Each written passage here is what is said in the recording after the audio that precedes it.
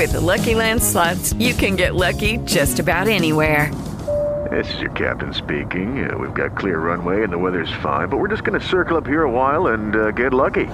No, nothing like that. It's just these cash prizes add up quick. So I suggest you sit back, keep your tray table upright, and start getting lucky.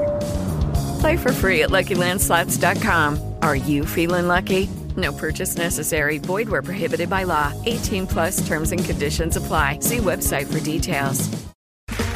Okay, round two. Name something that's not boring. A laundry? Ooh, a book club. Computer solitaire, huh? Ah, sorry, we were looking for Chumba Casino. That's right, ChumbaCasino.com has over 100 casino-style games. Join today and play for free for your chance to redeem some serious prizes. ChumbaCasino.com. No purchase necessary. Void where prohibited by law. 18+ terms and conditions apply. See website for details. The Five Rings Podcast with Dwayne Rollins and Kevin Laramie on the Sports Podcasting Network. Follow us and listen to us live on Twitter at Five Rings Podcast and like our Facebook page, facebook.com/Sports Podcasting Network for more content.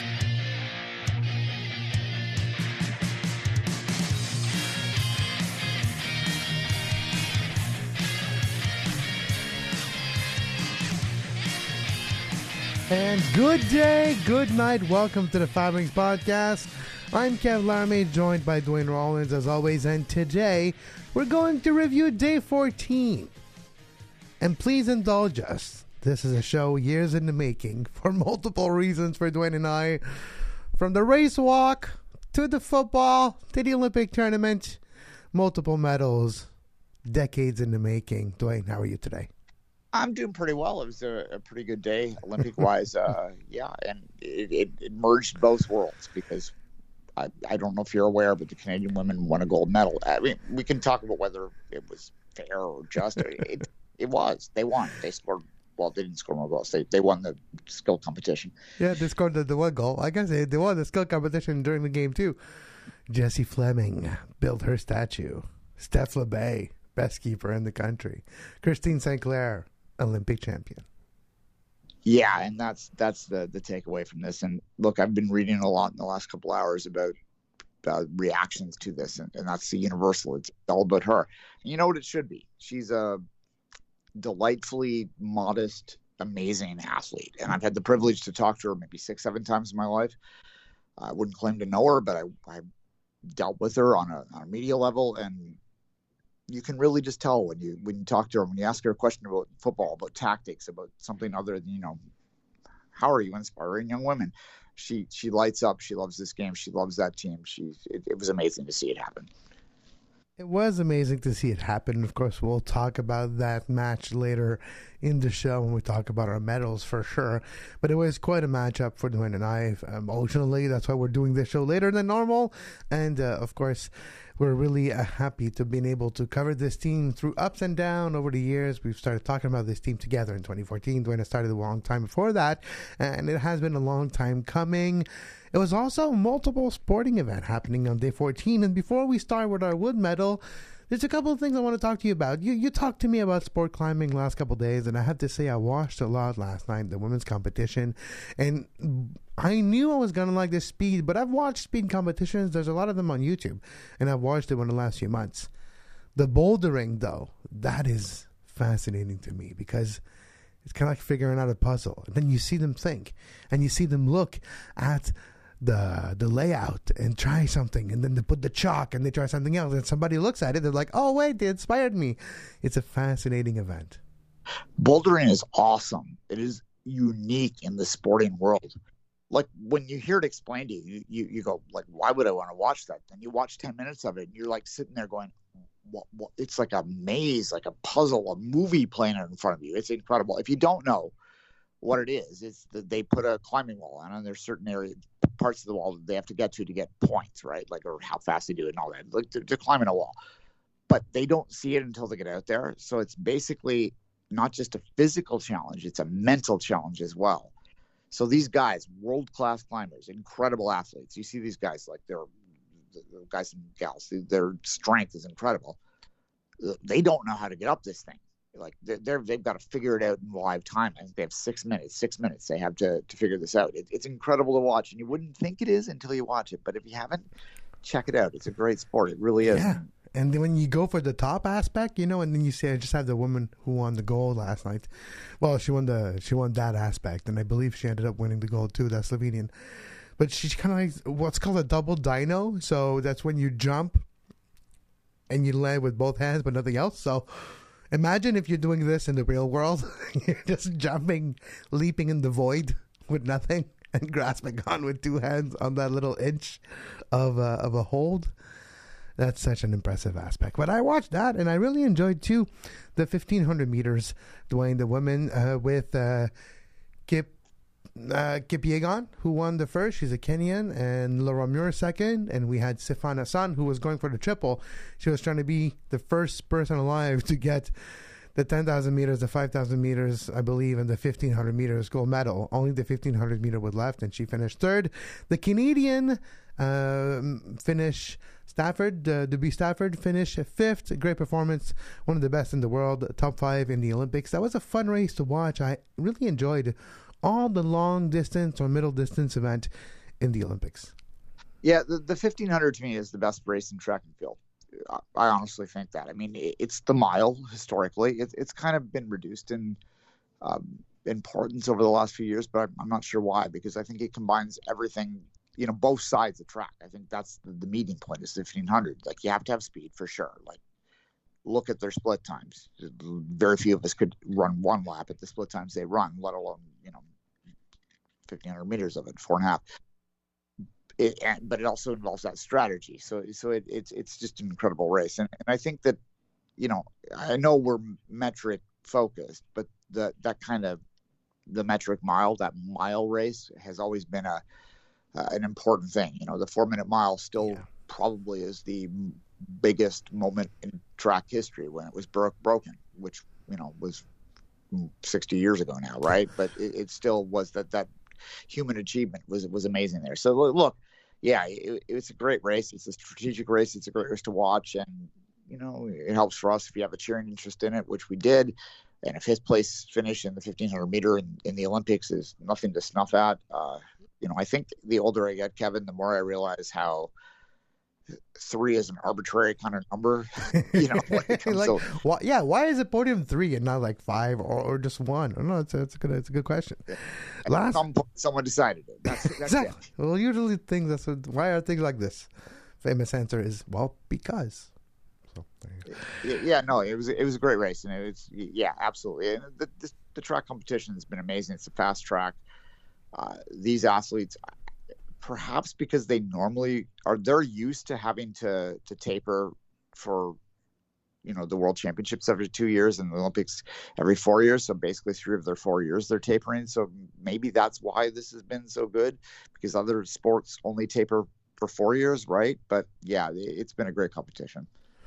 They would have had to be ready for the World Championships anyways in just a few weeks' time. So if there wasn't for the postponements, I know you're right. That's maybe why we're seeing the athletics competition still with new world records and still achievements, and not just great victories, but also pushing the sport forward. Absolutely. Eugene, Oregon. If you're in North America listening to this, the athletics championships in Eugene, which is a very famous place in the world of track. It's a huge track place, so it should be a great games, and they've been looking to get it for a long time. And the birthplace of Nike Athletics, and where Phil Knight revolutionized the world of track and field with shoes made of old tires. Absolutely. And I was just going to say, if you talk to the track athletes, they'll, it's funny. We've talked to Evan Dunphy, which we'll talk about him in a minute, I'm sure, before. And he says the World Championships are every bit as important as the Olympics to him. And, Evan's kind of a funny guy. He's a guy that is self-depreciating and all that. So like his Twitter profile said like world championship medalist, Olympic non-medalist prior to yesterday. I don't know if he's changed it yet. I think though, having watched his reaction to winning, I think he changed it. Yeah, the medal is good. But anyway, I'm pretty sure he changed it. We'll have plenty of time to talk about Evan Dunphy.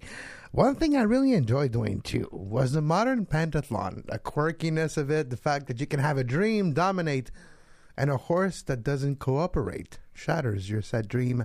I feel bad for the athlete from Great Britain, but there's another one from Great Britain that did great and actually won the damn thing. And, there's been other athletes doing good in that competition. It's so weird. And I was watching the laser run in particular, and then it was delayed for weather, of course. And then they start shooting a laser gun at targets and then start running. I'm like, whoa, wait, what? I forgot about that event. Where was that event all my life?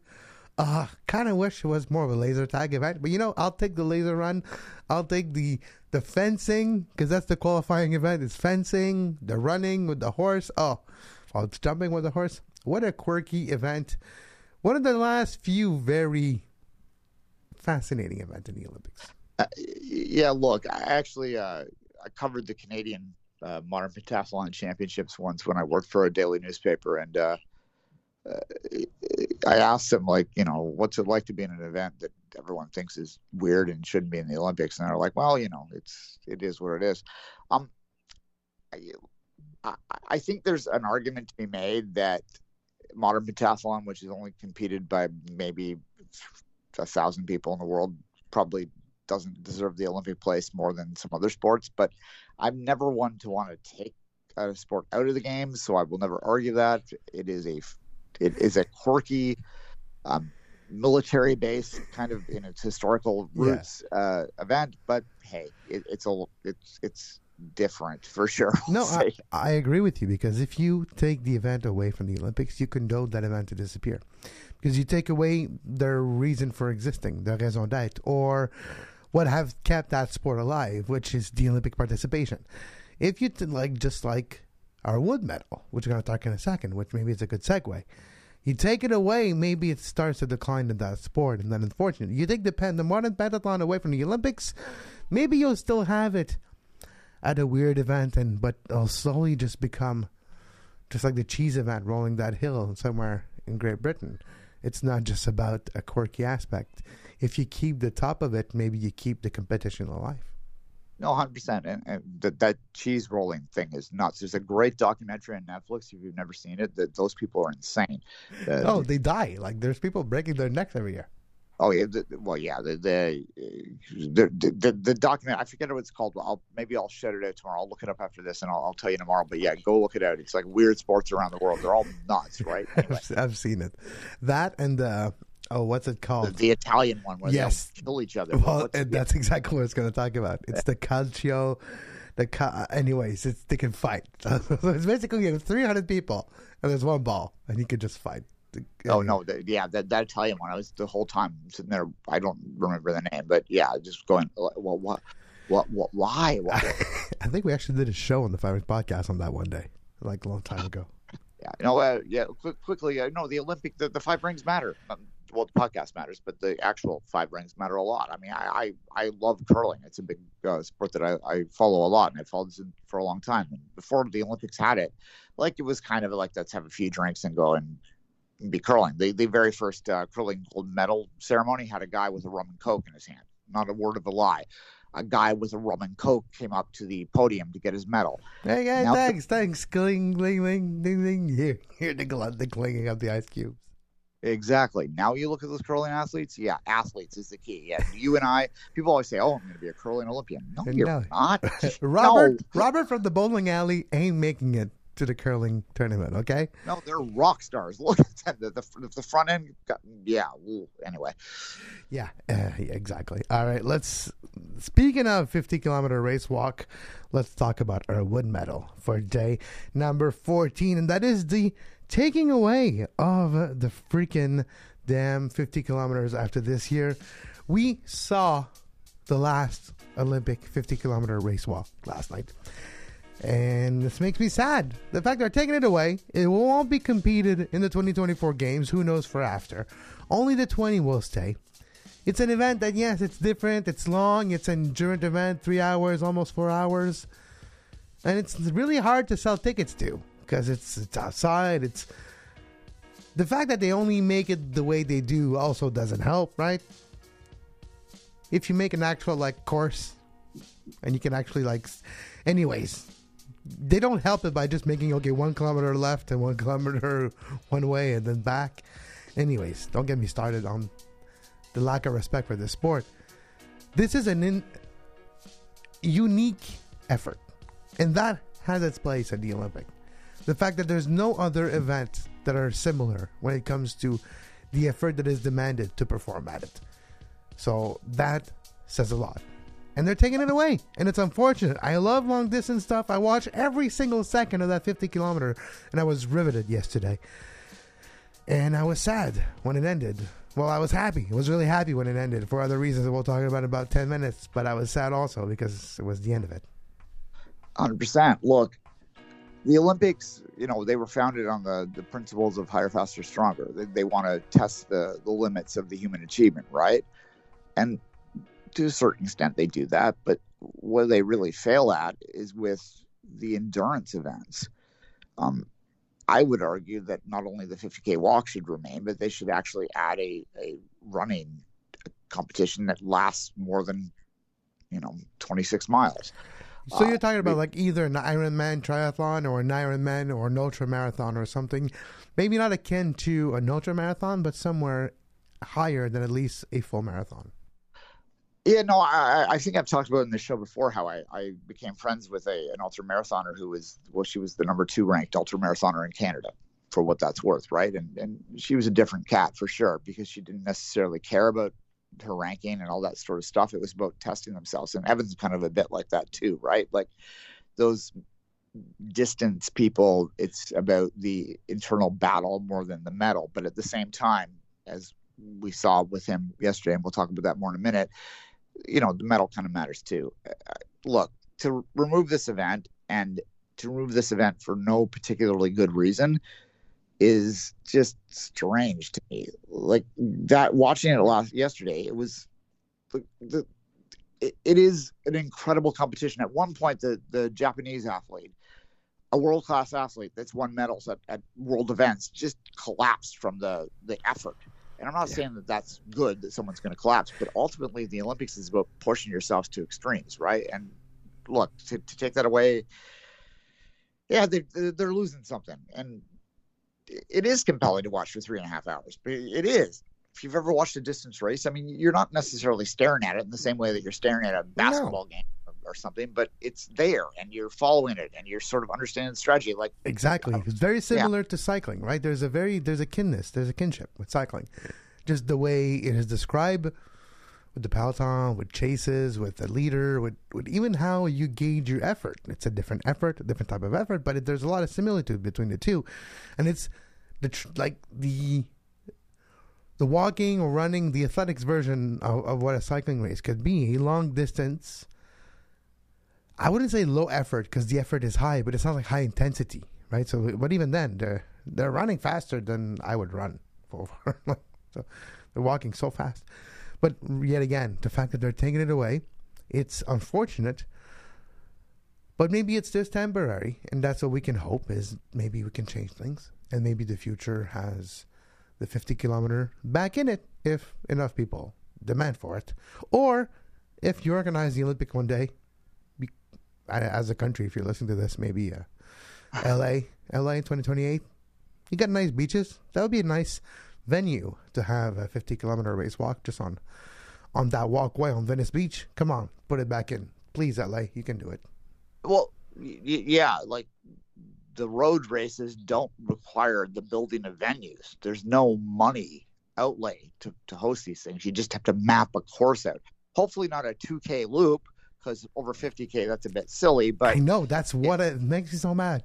I was talking to my significant other, my partner, and we were talking to each other, and we're like, so imagine if they would treat it like the cycling. Would they make like a nice actual like track, like what I mean, the circuit? To be like, okay, it's a 5 kilometer long, and it's 10 loop of it, and there's a little climb, a little descent.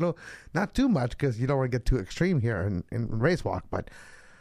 Yeah, there's something they could do. That's part of, guys, we'll just have you run around these corners, okay? And there's going to be cones. Just go back and forth, do it 25 times, makes 50 kilometers, and then we can call it a day. Might as well just done it on the track in the stadium. Then why not? Well, yeah. Well, that'd be 7,000 laps. Well, yeah, but seriously, what would be a big difference? The lap is just twice as long. That's all.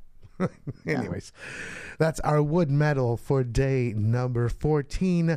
Moving on to our poutine medal for today. It's another long-distance athlete, but this one has done something that no Canadian had done before. Winning a medal in a long-distance event on the track. First long-distance medal ever for a Canadian athlete. 5,000 meters. Mohamed has won a silver medal. It looked like a freaking fourth spot for a long time. And then the final 100 meters stepped in. And then his kick kept in. I can't even talk. I'm so excited. And he started running and caught everyone. And then it was like, he's going to catch. No, he did not catch the Ugandan. But, he caught everybody else. Silver medal for Mohamed. Absolutely. It was a great race. And, for the longest time, this country didn't really have a history in those kind of events. It's great that he's doing that. It's great that he's able to do that. And more to the point, though, like he's a cool dude. Like you ever talk to him, his confidence, his sort of stagger is amazing. And this is a guy that came to Canada, a Somalian refugee, 20 years ago or so. It's a great story. He didn't grow up in the wealthiest part of the city I'm in, and it's just awesome that he's able to do this and able to do this so strongly. They've talked a lot about him, and I've seen a lot of profiles. Maybe it's because of Toronto, so he's a Torontonian. So there's a lot of people talking about him and like how people that grew up with him just were like, yeah, no, we could tell from the time he was like 3 that this is a different cat that's just going to push himself to new limits. And that was a great thing to see. And silver medal. And the thing, the longer the distance, the more perspective they all get. So I'm sure he will have a little bit of perspective, but those top 3 matters. So, silver medal, great result. And he's, I think, still got more to come. Yeah, he might do more eventually on the track. He's still young. Not this game, it's the done, but yeah. Yeah, no, exactly. That's what I wanted to confirm. Just something like, he's not going to win the marathon, okay? Don't expect these. I don't even think he's participating. It's not on the track, so. But, you never know. But Dwayne and I have been waiting for a long time to talk about this one, and this is a brand new edition. This is a Super Poutine medal. For the first time in history, we have a medal in the race walk. Evan Dunphy, friend of the podcast. Someone actually came on the podcast a long time ago. Actually became a medalist after. The first in the history of this show. Bronze medal in the 50-kilometer race walk. And Dwayne, I'm going to transport you to the last 250 meter of that race. We don't even see it. We just see the first ones, and then you have you got the Poland guy who's way ahead of everybody. And then you had the German Hilbert. And then Tur, the Spanish Tur, who I thought it was Turkey. No, his name is Tur. That's why I said Tur, not Turkey. He's Spanish. And you had a Portuguese, and then you had Evan Dunphy. And you're like, man. And he looked with no more energy. He looked literally drained. And then you're like, all right. And then we're just watching the guys cross the line. And then at the distance, further, we just start to see a red cap start running faster and faster. Walking faster and faster. And where's the Portuguese? The Portuguese disappeared. He's still missing. I still don't know where Vieira, the Portuguese, is, but he disappeared. And then Tur just stopped. It looked like a stop, but no, it was Evan Dunphy walking the run of his life, fueled by Kraft Dinner, and crossing that line in third position, and the yell of joy that was heard around the globe. Evan Dunphy, Olympic medalist. Evan's just a good dude, man. Look, he's been on the show 3 times, actually, and I've talked to him a few times, consistently for a few years now. I don't know him in real life. He lives on the other side of the country, but in the weird modern way, I would consider that man a friend, right? So to see someone that I kind of know win a medal was just amazing. It was incredible. I was screaming at my TV when I saw him in third going through. It's such a shame that there's no images of him overtaking the Portuguese guy, because that's what I mean. The guy's missing. I'm like, where is he? I don't know. Did he even exist? Is that Portuguese athlete a fiction of my imagination? I don't know. But Dunphy came in third. Tur just stopped walking. He was, what a kick. What an end of that race. And then you hear the commentator, oh, wait, Dunphy's coming for bronze. And then I'm like, oh, my Lord. Oh, I was yelling at my TV screen during race walk. No, 100%. Yeah. Hat tip to the Portuguese dude. That Portuguese dude is 43 or something. Like, he's in his 40s. Amazing for that. Yeah. Where did he go, though? Well, he got past. Like, the thing about the race walk is they blow up real good. When they blow up real good, right? Because they're pushing themselves to a limit that very few of us can understand. The fact that he had that much energy reserve at the end was just incredible. And you know, they were showing the Polish athlete winning, so it had a long shot. So there was a wide angle, and I could see in the background. I'm looking for Evan. I'm like, good, he's winning. I'm looking, and I could tell that he had passed into third, and I was like, oh my God. I felt the same way. I think that it was strategy too, because there was a point in that race that I actually tweeted out. Like, I wanted to make sure that people understood how amazing this accomplishment was for him and how to respect him as an athlete. Like, I felt like almost a personal connection to it, which is ridiculous, I get. But so I tweeted out a few minutes earlier, like, it doesn't look like a medal's in the cards, but everyone should be proud to support this guy. So the fact that he was able to overcome two people after he looked like he was falling behind, like the pack dropped him for a minute, but I think that it actually was strategy that he did that. But he realized the gold was gone. Yeah. And, you know, that's fine. Like, the amazing race, the guy that won, like, this was like his first, like, real big 50K. He thought that he had it. He pushed himself. He was failing at the end, but he knew that he had just enough to hold on. So God bless him. He won it, and good for him. But I think Evan just at one point said, if I'm going to beat these people around me, what I need to do is rest for about 10, 15 minutes right now. Not rest in a way that any human like us would conceptualize it. Not sleep, but just not push it. Just keep your same stride and not overexert your technique so you get a foul or something. But I think there's also the fact that he had a hamstring problem. And he was talking to his hamstring. And that's the funny aspect. You were talking about the quirkiness of Evan Dunphy that we love. And that's one of the reasons why long-distance athletes and distance athletes like this are made of a different fiber, because they have to understand pain. And they deal with pain in a different way than normal human beings do, because they live next to pain and they walk with pain and they push that suffering all the way to its brink. That's what cycling is. That's what race walking is. And that discussion between Evan Dunphy and his hamstrings, saying, look, you hate me right now. I don't like you. You don't like me. You're making me hurt. I make you hurt. Things are not going well, but look, buddy, give me all you got right now and forever. We'll have a medal. We'll be something. Let's make a deal. Give me everything you have in 10 minutes, and then we're good to go. And then that conversation, I'm, of course, paraphrasing that conversation. I have no idea if it happened this way. But for sure, there was probably an aspect of, I'm hurting, you're hurting. Let's do this together, buddy. Talking to a muscle, of course. And then at the end of the day, you had enough in the last kick. But yeah, it's a similar strategy that Mohammed used in his silver medal run at the end. Sometimes that's what you got to do in long distance, is keep it all just at the end and trying to go for it, go for broke. Leave it all on, at least in this one, in the street. Yeah, 100%. And look, as a final thought on this, I'm sure I'll have an opportunity to talk about this man again at some point, but he's always sort of said that the trinkets don't matter. He's right on one level, and that's why we love him, because he keeps things in perspective. He has always fought for clean sport. He has always fought for justice. He was ambivalent about even going to Japan because of the COVID situation. He's not an athlete that's selfish or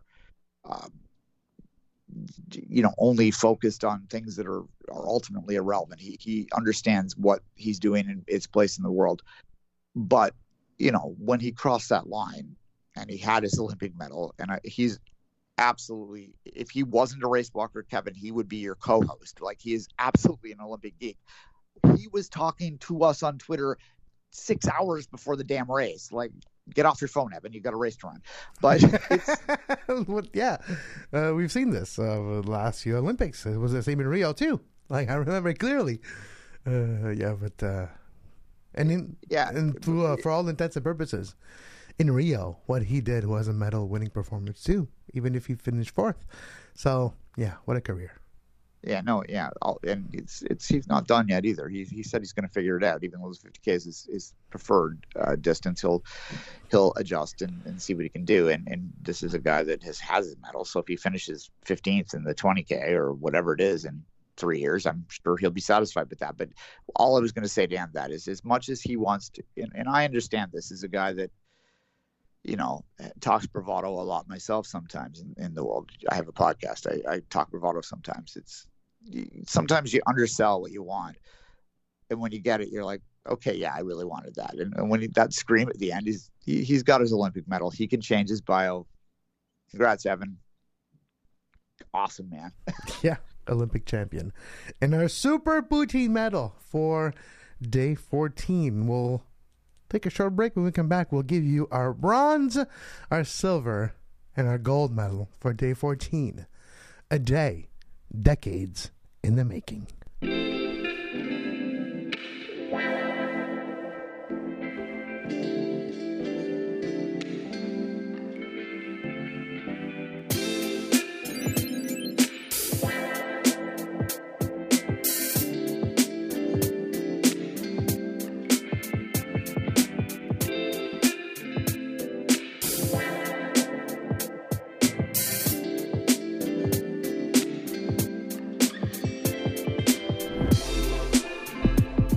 And we're back on the Five Rings Podcast, live on Twitter right now.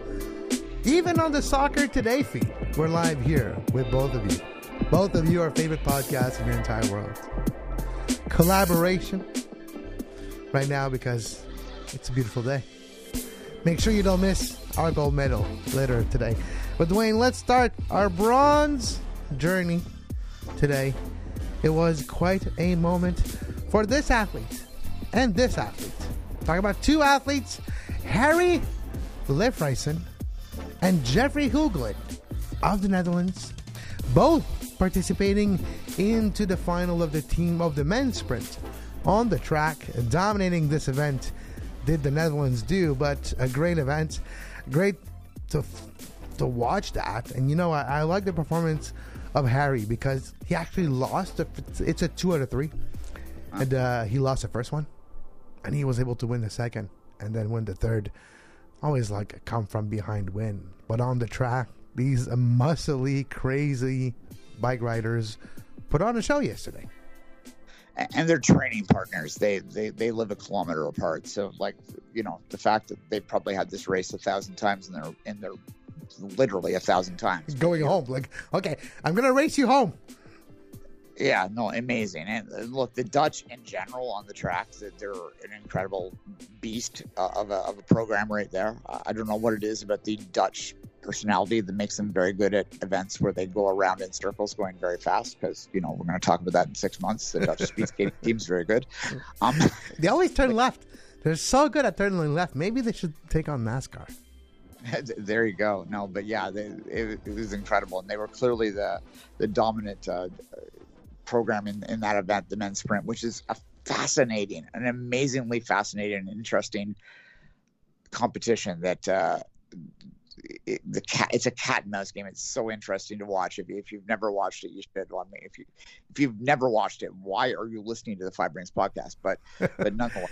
Yeah, by the way, they start and they're together, and eventually the first to the line win. So it's that simple. But who's going to go first? If you go first, I maybe can catch you. If you go too early, I'll definitely catch you. If you go too late, maybe there's going to be a run to the line, and maybe you never know. Fascinating stuff.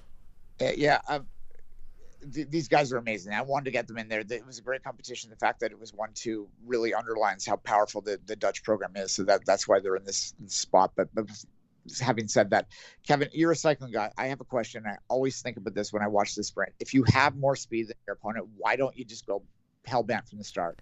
Because the speed is only conditioned to how long do you have to maintain that speed for, right? So yeah. If I start too fast, if I start too early, I won't be able to maintain that speed. And maybe you have more endurance than I do. So then you'll overtake me to the line. And it's to gauge that effort. So that's the thinking behind either launching your sprint 150 meters out, 200 meters out, 50 meters out. That's the difference. And sometimes I have a bigger kick than you, but if the other guy starts before and maintains it, and I wait too long, I won't have space to use my kick. So that's the strategy behind it. Fair enough. So I guess at the Olympic level, no one's so much better that they can't just blast away. There is, but you can't necessarily do that with tactics. And I guess at the gold medal, like when it comes to the gold medal game or the gold medal sprint, the difference between 1 and 2 is not big enough. It's strategy has to play a role in there. I just think, bear with me, if anyone from this world is listening, that it never happened. So if someone actually did it at the gold medal level, it would absolutely catch them off guard and you would win. That's my position. But anyway, no, this is why this thing is fascinating, because you can think about stuff like this. Like, why don't you go here? And I love how it's kind of physical. Like they push someone up to the top of the track, so they force them down. Someone's trying to play cat and mouse at the top so they can get the speed from going down the slope. It's amazing. It's a great sport, and the Dutch were amazing at it. And there's the women's still to come today. Watch it. Especially for Canadians. There's a couple Canadians still. There you go. And the Canadians stems from the all trade in Milton, and they actually have a high quality training facility to execute their craft now. So thank you, TO 2015. By the way, Evan Dunphy won a gold medal in TO 2015. So has a lot of athletes we've talked about over the last couple of days. Yeah, no, it turns out that there was some value that was there. And I had a blast in those 2 weeks. Like, oh my God. I live in the city. I'm used to people that just want to moan about everything. So I kind of overplay this because I want to shake them. Anyway, yeah, 2:15 was fine. It was good. It didn't cost us less money, and exactly. They even finished. Funny story, quickly. If you're not from Toronto, this doesn't really matter. But if you live in a city and understand how government works, you'll appreciate this. They started an improvement on the train station, Union Station or downtown station, in 2011 to improve it for TO 2015. They finished those improvements last month. Thank you. Oh, construction companies. Amazing. Yeah. Well, but when did the Olympic Stadium get paid off? Yeah.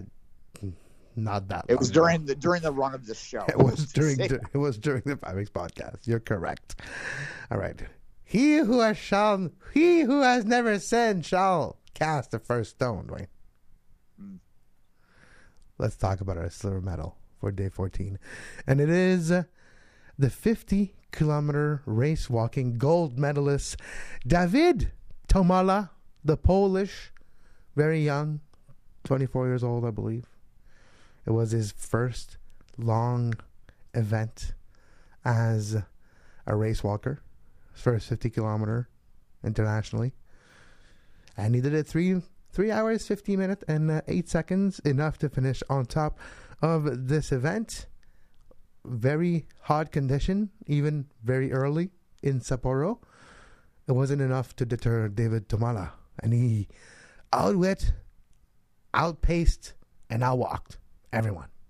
No, he broke pretty early relatively early in a competition like this, and I think that the guys let him go because of the fact that he didn't have that resume. He was a 20K guy up until 2 years ago. During the pandemic, he switched it up and decided he wanted to focus on the 50, which is maybe an acknowledgement that he didn't have the top end speed. I don't know. Why would you do it when you're going to have to focus back on the 20 now? Anyways, which, by the way, the 50K will still exist at the World Championship level and other levels in the Olympics. No, and those guys will absolutely compete with that and be satisfied with the results. Just like the ultramarathoner that I knew, she didn't care that there wasn't an Olympic element to it. She just wanted to push herself, right? Like that's how they go. But no, what I will say is that he did that burst, and I will always respect an athlete in an endurance that breaks away by their own and holds on, because that is the bravest thing that I can possibly think of, because everyone thinks you're going to crash. Everyone thinks you're going to blow up. I think that if this was a 52K race, maybe Evan catches him or someone else. I think it would have been Evan, but yeah, it's a 50K race, and he figured it out, and he broke away, and he got his medal. And the fact that he switched, as you just said, the fact that he switched away 18 months out of the games, knowing that this wasn't going to be a career thing, that he's going to have to switch back. I found that really honorable in some way, that he just said, okay, this is my chance, I'm going to do it. And he pushed himself. And honestly, that race is nuts. Like I can can comprehend it a little bit, because I used to be like a weekend warrior jogger, like 5 once a week or whatever. I love endurance sport. I can understand. I used to cycle 100 kilometers once a month. That was my thing. Yeah.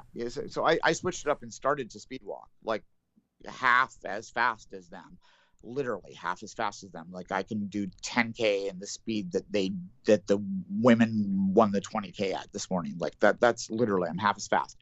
And when there's a point in that where you think, I'm just walking, like this cannot be hard, but like your body goes like, I need to stop now. Like it's incredible what they do. It's amazing, and we deserve to respect them. And if this is the last time, and if he's the last 50K champion, a race that's been run since the 20s, I think 26 was the first time it was in, then hey, respect, man. You got it done. Good for you. It's now time to talk about a moment that we never thought would happen, because we're not necessarily used to talking about soccer. We're used to talking about soccer, but never for Canadian soccer when it's about winning a tournament. A gold medal today, to the surprise of no one, is Canada winning the gold medal in women's soccer. The Olympic football tournament has a new champion. And Dwayne, a little fact: Canada won once. What was the antecessor to the World Cup of soccer? 1902, to be precise. And Canada's the first. I think it was actually gold medal in soccer in 1902. First country to win gold medal on the men and the women's side. Awesome. I mean, look, I could be historical for a minute here, and explain that there were only 3 teams in that tournament and 2 of them were American, but let's just go with that. That's just own that and celebrate that. That's amazing. Oh, what a penalty shootout, because of course it had to finish in penalties. Of course, the only way Canada would win an Olympic gold medal is exactly how Greece won their Euro in 2004. Literally, not a single goal in the knockout stage, but we're not going to dwell on that point. It doesn't matter. At the end of the day, in famous words of Vin Diesel, you win by a mile or by an inch, you win. And that's what counts. Jessie Fleming, Christine Sinclair, Steph LeBay. Where do we put the statues? Because we're going to build statues. We need to build statues of this team. I want to see one in Edmonton. I want to see one in BC. I want to see one in Laval. Evelyn Viens deserves a statue. Please start building the statues. Look, we're being a little bit Canadian focused here, which we've done a good job, I think, throughout this Five Rings podcast, not really betraying that. We have our poutine medal. That's where we focus that on. But I have covered this team for longer than I've been on this show, which I've been on this show for 7 years now, and I was on another show before that for another 4, so it was even before that I was covering it. So look, I have lived and talked about the Canadian women's national team for a very long time. Just to see them win today was emotional. There's no doubt about it. And it's emotional not just for my own whatever, but it's emotional for the players, and it's emotional for the fans. That there are fans I know that love this team more than anything else. They don't have another soccer team that they follow. They don't, whatever. Like it's all there, right? And they love these women and they want to see them successful. And to see them win was amazing. Anyway, and look, we can, nitpick. And if you're outside Canada, you can quite rightfully say that this was a bit fortunate, we'll say, in terms of the a couple posts. What do you mean, Dwayne? I don't know. Just because Sweden attempted 30 shots, that it was one-sided? No. Only 6 of them were on target. Okay, it doesn't matter if you attempt 30. I'm just kidding. It definitely do matter if you attempt 30 times. But that's the type of game it was. For rarely do we have fate clearly on one side the way Canada had it. But, I've been on the other side of that equation so long that I'll take it. 100%. Well, it doesn't matter. Like, I tweeted out a very sort of colorful tweet at the end of the game. They blank won.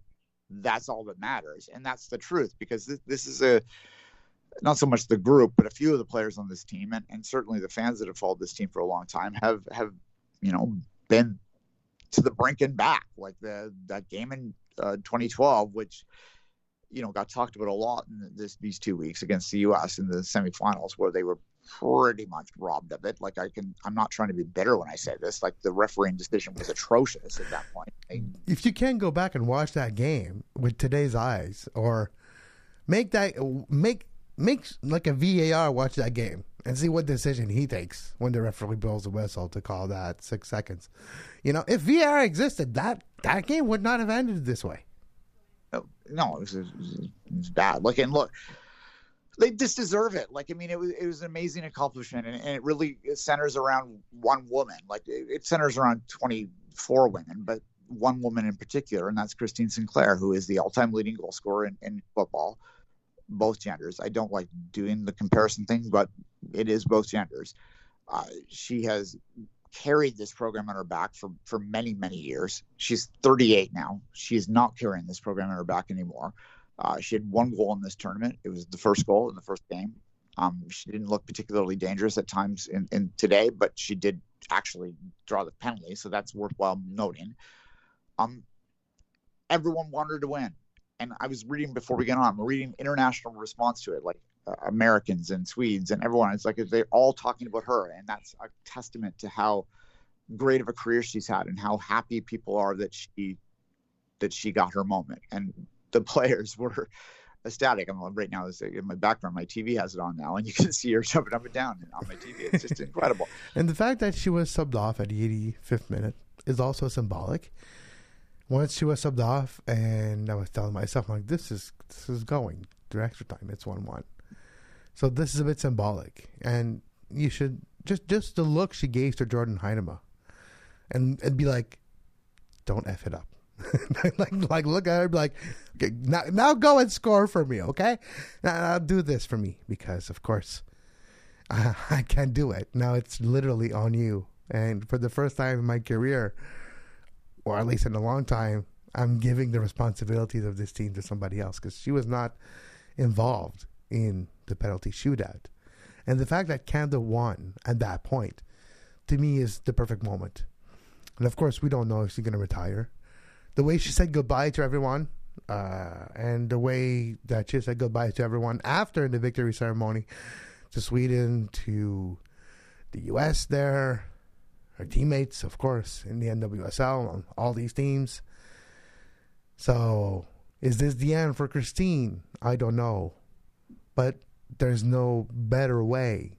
At least, there's no higher way to close a chapter. Like, the movie ends there, in confetti. And she deserves everything that comes in. If she wants to stay for 3 more years and win another one, I'm not going to say no, because it's a young core group that's going to continue to be good. But this gold medal, no one will ever take it away. No, she's earned the right to do whatever she wants, bluntly. And I've had the privilege to talk to her a few times in my life. What I will say is that when you do so, she is quite reserved. She's shy even. But if you ask her a question that speaks to the sport and speaks to the details, the tactics, the geekdom of the sport, you can hear her eyes light up, right? She loves the game, and she loves to be part of this. And her body, like, we all get older, man. Like, I was never as an athlete like her, but even I understand that I can't do the same things I did when I was 24 now, right? So she knows that. And if she wants to walk away on top, that's her right. If she wants to play on until we have to drag her off the field, then that's her right too. It's just incredible. She's going to get a lot of credit today, a lot of talk today. It's going to probably embarrass her because, as I said, she doesn't really like the attention. But the women, when she came off, she was subbed for a woman 17 years younger than her. The girl that scored the woman, I should say, that scored the goal is 18 years younger than her. Like she's their mom. This is a Gen Z team with one elder millennial kicking around there, acting as their mom, and that's incredible. But yeah, awesome. It's awesome. It's like I can't really evaluate it. Were they the best team in this tournament? No. God, no. But can they repeat this? Probably not. Does it matter? Absolutely not. They're the gold medalists. One aspect of this performance that is shocking in a very good way is the performance of Stephanie Labbe. Stephanie Labbe has been, hands down, for me, Canada's best player in this tournament. She has a knack to save penalties. She sees where the player is going, at least the ball of that player is going, and she can anticipate it. In the quarterfinals, she stopped 2 in the needed time of the 4th and 5th penalty to propel Canada to that semifinal game where they were able to get the job done against the U.S. And in this game, she did the same too when it was needed. It was the 5th and 6th one here. Well, the 5th one was missed. She saved the 4th one. And the 5th one, of course, Sager, she booted on top over the crossbar. And then she stopped the 5th one. And she stopped the 1st one too, while the post of Aslani. But even if that one would have been on target, she was on the right side. I've rarely seen a goalkeeper with that type of skills and that level of skill to stop penalties. I've seen Nick Raimondo in MLS, but that's what I was thinking about, seeing Stephanie Labbe anticipate. And it's not even a guessing job at that point. Well, with this amount of penalty stopped in this tournament, like you're talking about 4 penalties stopped. That's 40%. That's higher than any goalkeepers I've seen in my research during the Euro for years and years in the past. If you got over 27% of the penalty stops against you, it's amazing. But 40 in this tournament, 40% of the penalties she faced, she stopped. That's insane. Well, she stopped one when she was injured too. Yeah, exactly. Sorry, that's 5 she stopped, because that one I didn't count because it wasn't in a penalty shootout. So there you go. So that's 5 out of 11. That's close to 50% there. Yeah, I know. Steph Labbe has been on this, not this show, but Soccer Today as well. So we've had the opportunity to speak to her. She's an interesting woman and smart, and incredibly thoughtful, motivated, and she's an example. She's I have a daughter, and my wife nicked the project, but I wanted to call her Stephanie. So there you go. Yeah, no, yeah, she's pretty incredible. Artist too. Her art's amazing. Like, she's an interesting woman. But she also, it's still 6 months till I have to cast this vote, but I'm pretty sure that Steph Labbe will get my vote for Canadian Player of the Year. I don't know how you could vote for anyone else. I suspect Sinclair will probably win for sentimental reasons, but yeah, that's true. I'm voting for that. But on the field reason, you're right. No one did it on the field did better than her, because we didn't have like a goal scorer that scored like 10 goals for Canada in the tournament or anything like that. No, it was Steph Labbe emotionally and on the field.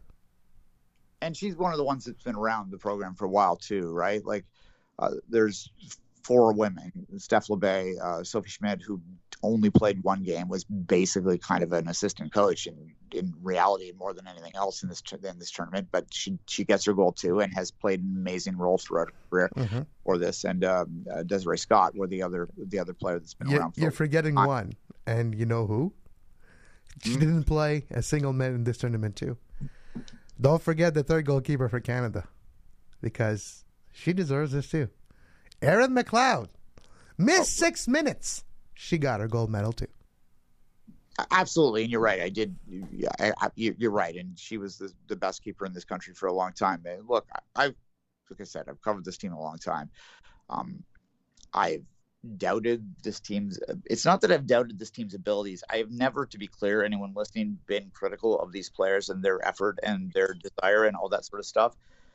What I've been critical of is the resources and the efforts to give them the ability to be better. And I still am going to be going forward. But today was a day to celebrate and enjoy, and awesome.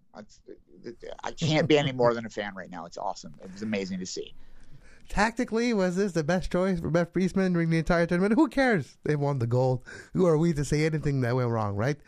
They get luck on their side. They get luck for penalty and the right calls. Yeah. But you got to win a tournament like this. Like every single team that I've covered in my entire life as a journalist, from soccer to World Championship and speed skating to other sporting events, winners always get lucky during their journey to becoming winners. That's part of the equation. Hard work, dedication, motivation, talent, genetics, also luck, part of that equation. Absolutely. There's 100%. Luck is a major and unspoken about part of sport. But what you have to do is put yourself in position where you can benefit from luck. And if you do that, sometimes good things happen. If you get there, if you get to the dance enough times, eventually you'll win it. Yeah. Oh, yeah. They actually won it. They won it, Dwayne. And that's another gold medal for Canada. And let's take a look at the medal standings before we say goodbye for today. And we have China on top of the medal standings. 36 gold. USA second with 31 golds. Japan third, 24. Great Britain now fourth. Overtook The Rock and overtook Australia. Now fourth with 18 goals. Maybe that'll change with the 10-meter platform today. All the best to the British divers. ROC, yeah, you know me, are in fifth with 17. Australia, sixth with 17. And Canada in 14th position. Do not believe the CBC. Canada's not 11th, okay? We do not count the total amount of medals. We go just like the rest of the world with the gold. And they have 6. Will we have more gold? Will we get a 7th gold to equal the tally of, when was it, Dwayne? It was Atlanta, 96. 96. We'll see. But all that, and we did not even talk about the men's 4x1 relay of Canada winning a bronze medal. But congratulations, Under the Grass, for your full set of Tokyo medals. You got one of each color. And, no, sorry, you got 2 bronze. Yeah, oh well. You still got 3 medals.